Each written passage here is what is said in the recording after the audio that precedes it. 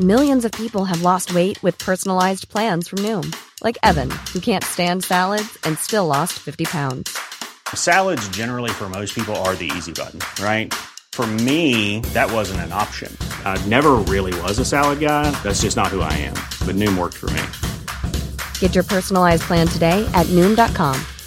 Real Noom user compensated to provide their story. In 4 weeks, the typical Noom user can expect to lose 1 to 2 pounds per week. Individual results may vary. Support for MPB comes from Mississippi State University Libraries, presenting the Templeton Ragtime Jazz Festival March 30th through April 1st with pianists Brian Holland and Jeff Barnhart and Dan Levinson's Roof Garden Jazz Band. Details at library.msstate.edu/festival. Good morning. It's 8:30. I'm Karen Brown, and this is Mississippi Edition on MPB Think Radio, the date Thursday, March 29th. On today's show, as the legislative session draws to a difficult close, learn more about what lawmakers did to protect the capital city's fragile infrastructure. I would want to see the first area tackled in and around where the two museums are. We're celebrating our 200th anniversary in December of this year. And the roads around those two museums, the Civil Rights Museum, the History Museum, are in atrocious shape. Then, why the well-being of Mississippi children is so far below our national counterparts. And in the book club, no one knew Holly Springs' Kate Freeman Clark was a prolific artist until hundreds of her paintings were discovered after she died. That's all coming up. This is Mississippi Edition on MPB Think Radio. The capital city will receive an infusion of cash beginning next year to help with its dilapidated infrastructure. It was one of the last measures passed before Mississippi lawmakers ended the 2017 legislative session yesterday, several days ahead of schedule. The Department of Finance and Administration will oversee the special fund. Beginning in August 2018, 2% of the sales tax collected in Jackson will be diverted to the fund. The following year, it increases to 4%. And tops out at 6% in 2020. At that point, the new arrangement should amount to about $11 million going toward road and bridge repair in the downtown area. Senator John Horn is a Democrat from Jackson. He tells our Desiree Frazier more about the bill, which has been in negotiations for 3 years. Well, our problems are many. We are problem-rich and resource-poor. But for my money, I would want to see the first area tackled in and around where the two museums are. We're celebrating our 200th anniversary in December of this year.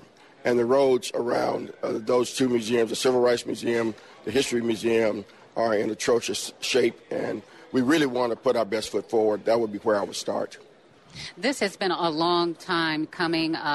As you said, the Hinds County delegation has worked on this for some time.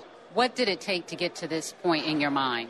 I think the realization of legislators who don't live in the metro area, as well as the leadership of the legislature, the House Speaker, as well as the Lieutenant Governor and the Governor, coming to the realization that we've got to do something. The capital city is in such dire need for funds and for assistance in generating revenue that the state had to step in. And the state owns quite a few buildings in the capital city? Well, the state has a $5.6 billion investment in the capital city. And we feel that it's in the best interest of the state to protect its investment, but also it's in the best interest of the state to make sure that the capital city shines. And the way that most states do it is a payment in lieu of taxes, because these buildings are not subject to taxation. They give, in other states, they give payments in lieu of taxes. We don't do that in Mississippi. So this is the next best thing.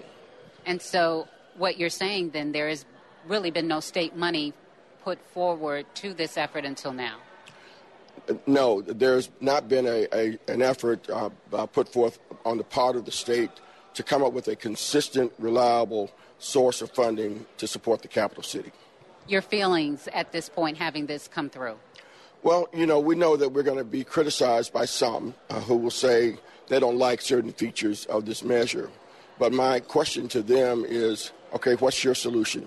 What's your alternative? We have to get more revenue and a source of support in this city. And this being the capital city, it's very appropriate that the state would do for the capital city what it does for a lot of communities around other parts of the state. A lot of smaller cities get a tremendous amount of support from MDOT to do their roads. The city of Jackson gets very little support from the Mississippi Department of Transportation for its roads. So the next best thing is for us to generate a consistent revenue source that will come for the benefit of the capital city. And, in the meantime, the state will cover some of those costs and handle the repair work itself. There's a lack of confidence on the part of the state that the capital city is disposed to doing things in a timely, efficient fashion. We brought that part on ourselves because we have been guilty of that. But I think the average Mississippian is concerned more about seeing the work get done. I don't know that they care who does it. The advisory board is gone. Is that correct? The commission is gone. There is no commission. The Department of Finance and Administration, which is responsible for the operation and maintenance of state buildings anyway, is going to be the entity that will handle making sure the repairs are made. They can contract with the city if they so choose. They can contract with other sources if they so choose. But it's the Department of Finance and Administration that will have the final say about how that money is going to be rolled out and which improvements will be made first. And then in addition to that, we will have an advisory committee that will work with the Department of Finance and Administration to make sure that the plans that are selected and decided upon for improvement are in keeping with what is in the best interest of all parties. Senator John Horhn. Representative Adrienne Wooten, a Democrat from Ridgeland, says the bill took a lot of work. She says no one got everything they wanted, but she's pleased with the compromise. We just passed the Capital City Improvement District bill. There are some significant differences in the bill based on compromise that took place with the conferees on the Senate side. But instead of us getting 12.5%, the max will only be 6%. There will not be a commission to oversee things. It will go through DFA. The advisory council is still there. So, with the percentages being changed, the first fiscal year, which is going to be 2019, we only get 2%. Second fiscal year, 4%. And then from there, 6%, and that's the max that we will receive at this point in time. But, I have received, assurances from leadership that we are going to work to get more monies put in place, and hopefully that will take place in the future. You think that's important to begin to deal with the infrastructure issues in the city? Absolutely, it is, because you don't want to say something is better than nothing, but this is a starting point for us. And so I hope to build off of what we have done today. So this is really something that you're focused on? Yes, ma'am. What would you say to people who are a little disappointed? I'm disappointed, too, but we have to start somewhere. We have to start somewhere. It's kind of like getting an entry-level position. Work our way up. And I have all the faith in the world that we're going to do a little bit better as the years go by with getting more monies put into this bill. I do. And one of the complaints has been that the state hasn't supported the city, and the city has a lot of property that is untaxable. And we've tried to take care of that at this point. Now, as I stated, we would prefer to have gone in and received what we asked for initially, but whenever you have compromise, neither side will be absolutely satisfied, but you'll be able to live with the results that you walk out with. And that's what we have here today. We have a compromise that has taken place. We have monies that will now be received by the city of Jackson for infrastructure work that needs to be done. And we have assurances that we're going to continue to build from this point on and making this better for the city of Jackson. Representative Adrian Wooten with our Desiree Frazier. In other news, family members of Emmett Till are urging the U.S. Attorney General to implement the law that allows prosecutors to reinvestigate civil rights murder cases. MPB's Alexis Ware reports on the Emmett Till Civil Rights Crimes Act. We heard about the news about Emmett Till, and that was about the worst thing.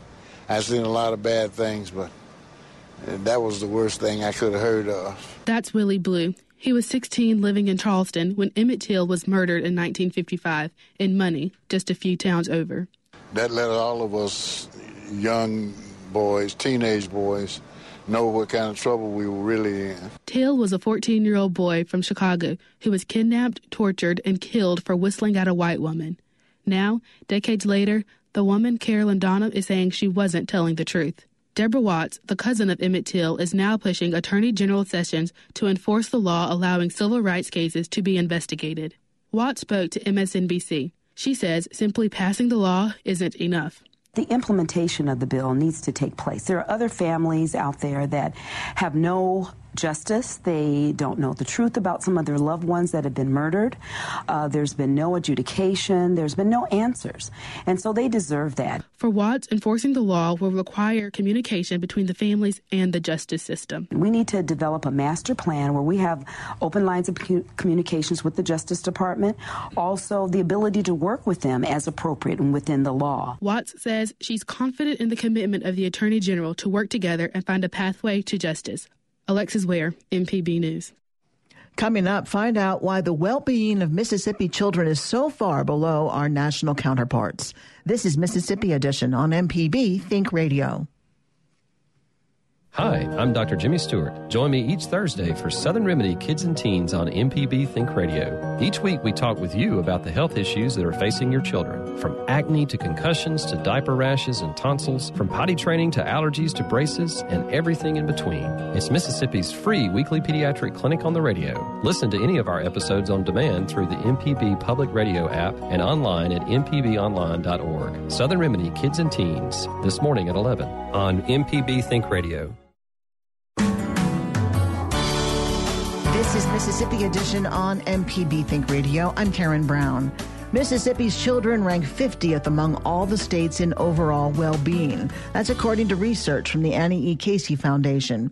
Well-being is more than just a medical yardstick. It takes into account health, mental wellness, poverty, access to education, and more. Olita Fitzgerald is with the Children's Defense Fund. She's part of a new Southern Remedy special airing tonight on MPB TV. She stopped by our studios to talk about child well-being in Mississippi. Mississippi's poverty rate is higher than most other states, and child well-being is directly related to the income levels of parents for the most part. If you have resources, you are able to provide your children access to quality education, access to quality early learning, access to health care, and generally better food and all of those things that come when you have resources. So child well-being in Mississippi, I think, is directly related to the poverty level of the families in the state. The other issue around Mississippi that is what we tend to do in this state in support of those families who live in poverty or not do. So if we are not making sure that families who are struggling have the kind of social supports they need to be able to ensure their children a healthy and safe and well life, we get stuck with children not having what they need to be able to grow and to be nurtured and all of those things. When we talk about children well-being, it's not just physical well-being. We're talking about emotional well-being. You're talking about emotional well-being. You're talking about the ability to be successful at school. You are talking about health care and access to health care and mental health care, which is what most people think about when they think about well-being. And there's difficulty because it's a rural state and access to health care is a challenge. Access to health care is a challenge. Access to medical professionals is a challenge. We live in a state where you absolutely have to have access to transportation. There's just no way. Half of our people live in rural areas. Rural areas are struggling economically. So people whose incomes are not very high generally work in arenas or on jobs where they don't have flexibility.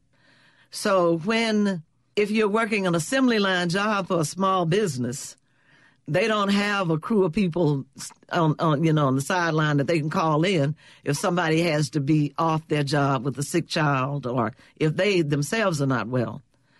Couple that with the inability to access physicians and health care after 5 o'clock or after hours increases the problems for children who need preventive kinds of health services. And you've worked throughout the state and the region.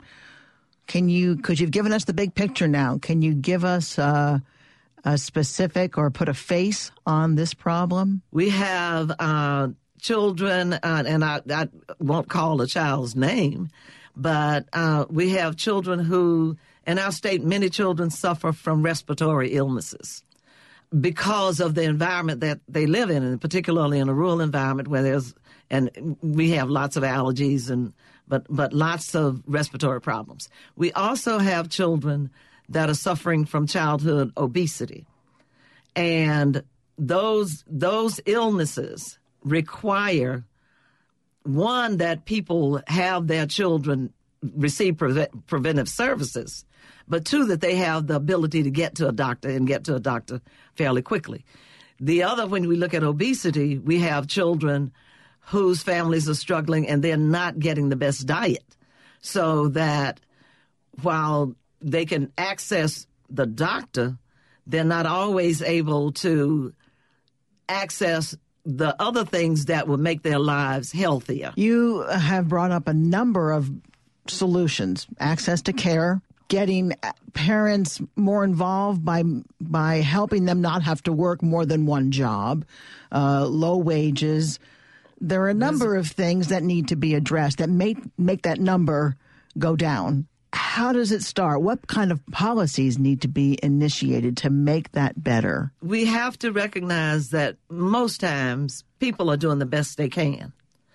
When we know that many people don't have access to reliable transportation and poor people in many instances move around, then if we don't have a policy environment that supports connecting families to resources as much as it supports making sure that somebody's not getting something that they shouldn't be getting or making it as difficult as possible for people to access services, then, it's going to be a continuing struggle. Alina Fitzgerald is the Southern Regional Director for the Children's Defense Fund. Thank you very much for being with us today. Thank you, Karen. You can learn much more about the well-being of Mississippi's children by watching the Southern Remedy special, Growing Up Well. It's tonight at 7 on MPB TV and online at mpbonline.org. No one knew Holly Springs' Kate Freeman Clark was a prolific artist until hundreds of her paintings were discovered after she died. Learn more in this week's book club next. This is Mississippi Edition on MPB Think Radio. Hi, I'm Jason Klein, Director of Radio here at MPB. We asked and you delivered. One day, one drive reached our goal because of you. MPB Think Radio is your station, and you proved it by donating $125,000 in one day. You made public radio history in Mississippi. All that's left to say is thank you.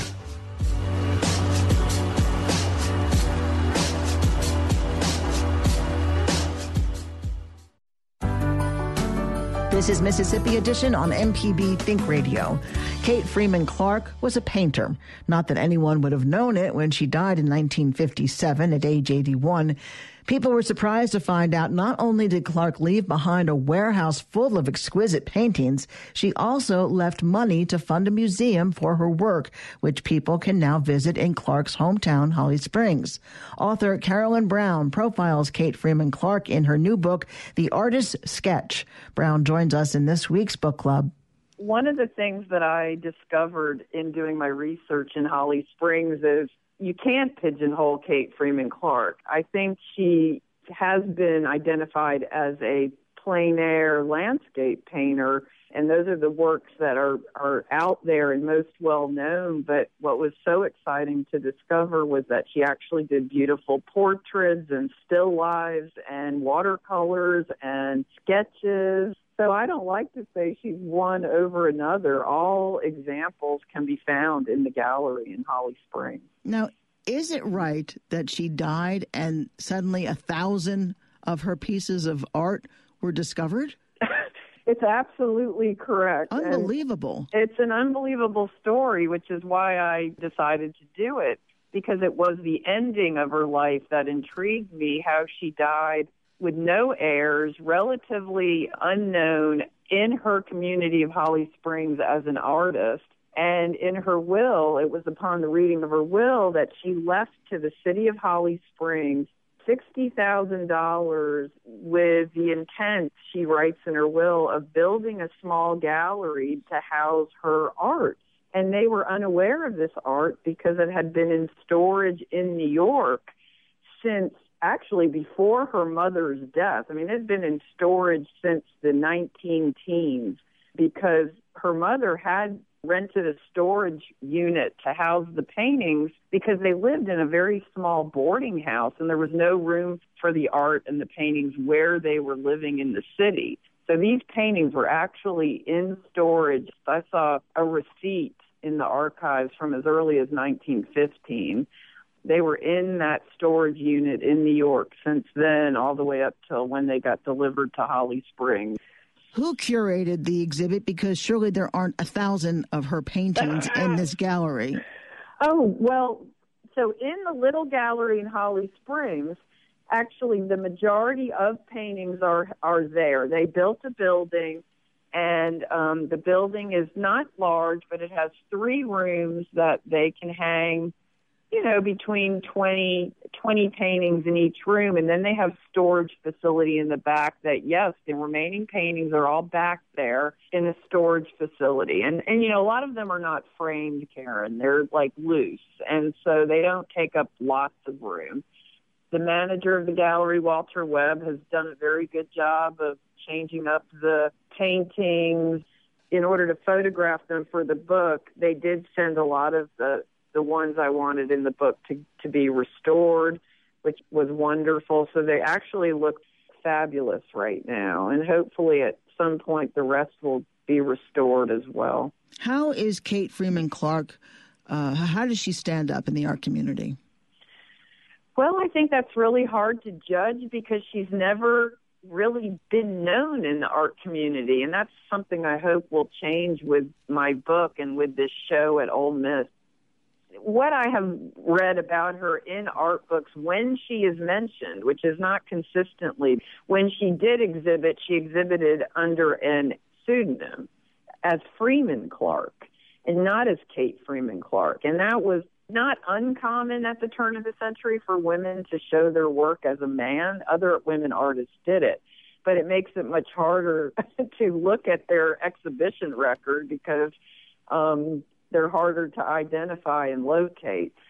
Today, the books that I've read, art history books or books about Southern women artists, if she's included, she is highly respected. And at times when her work has come up for auction, it has gone for quite a bit of money. I'm hoping, though, that my book, as I'm a biographer and not an art historian, I like to say, I wrote a biography about a painter, but now I would invite art critics and art scholars to really give her work the critical analysis that it's due. Carolyn J. Brown is the author of The Artist's Sketch, a biography of painter Kate Freeman Clarke. Carolyn, thank you so much. Thank you, Karen. The exhibit, Lasting Impressions, Restoring Kate Freeman Clarke, is now on display at the University of Mississippi Museum in Oxford. Stay tuned to MPB Think Radio for a full slate of Mississippi-based programs all morning long. Coming up at 9 o'clock, it's Creature Comforts. Then at 10 o'clock, it's MPB Season Pass. And at 11, stay tuned for Southern Remedy. Did you miss part of the show today? Find past episodes of this and other Think Radio programs online at mpbonline.org or by downloading the MPB Public Media app from the Apple or Google Play stores. I'm Karen Brown. Join us again tomorrow morning at 8:30 for the next Mississippi edition, only on MPB Think Radio.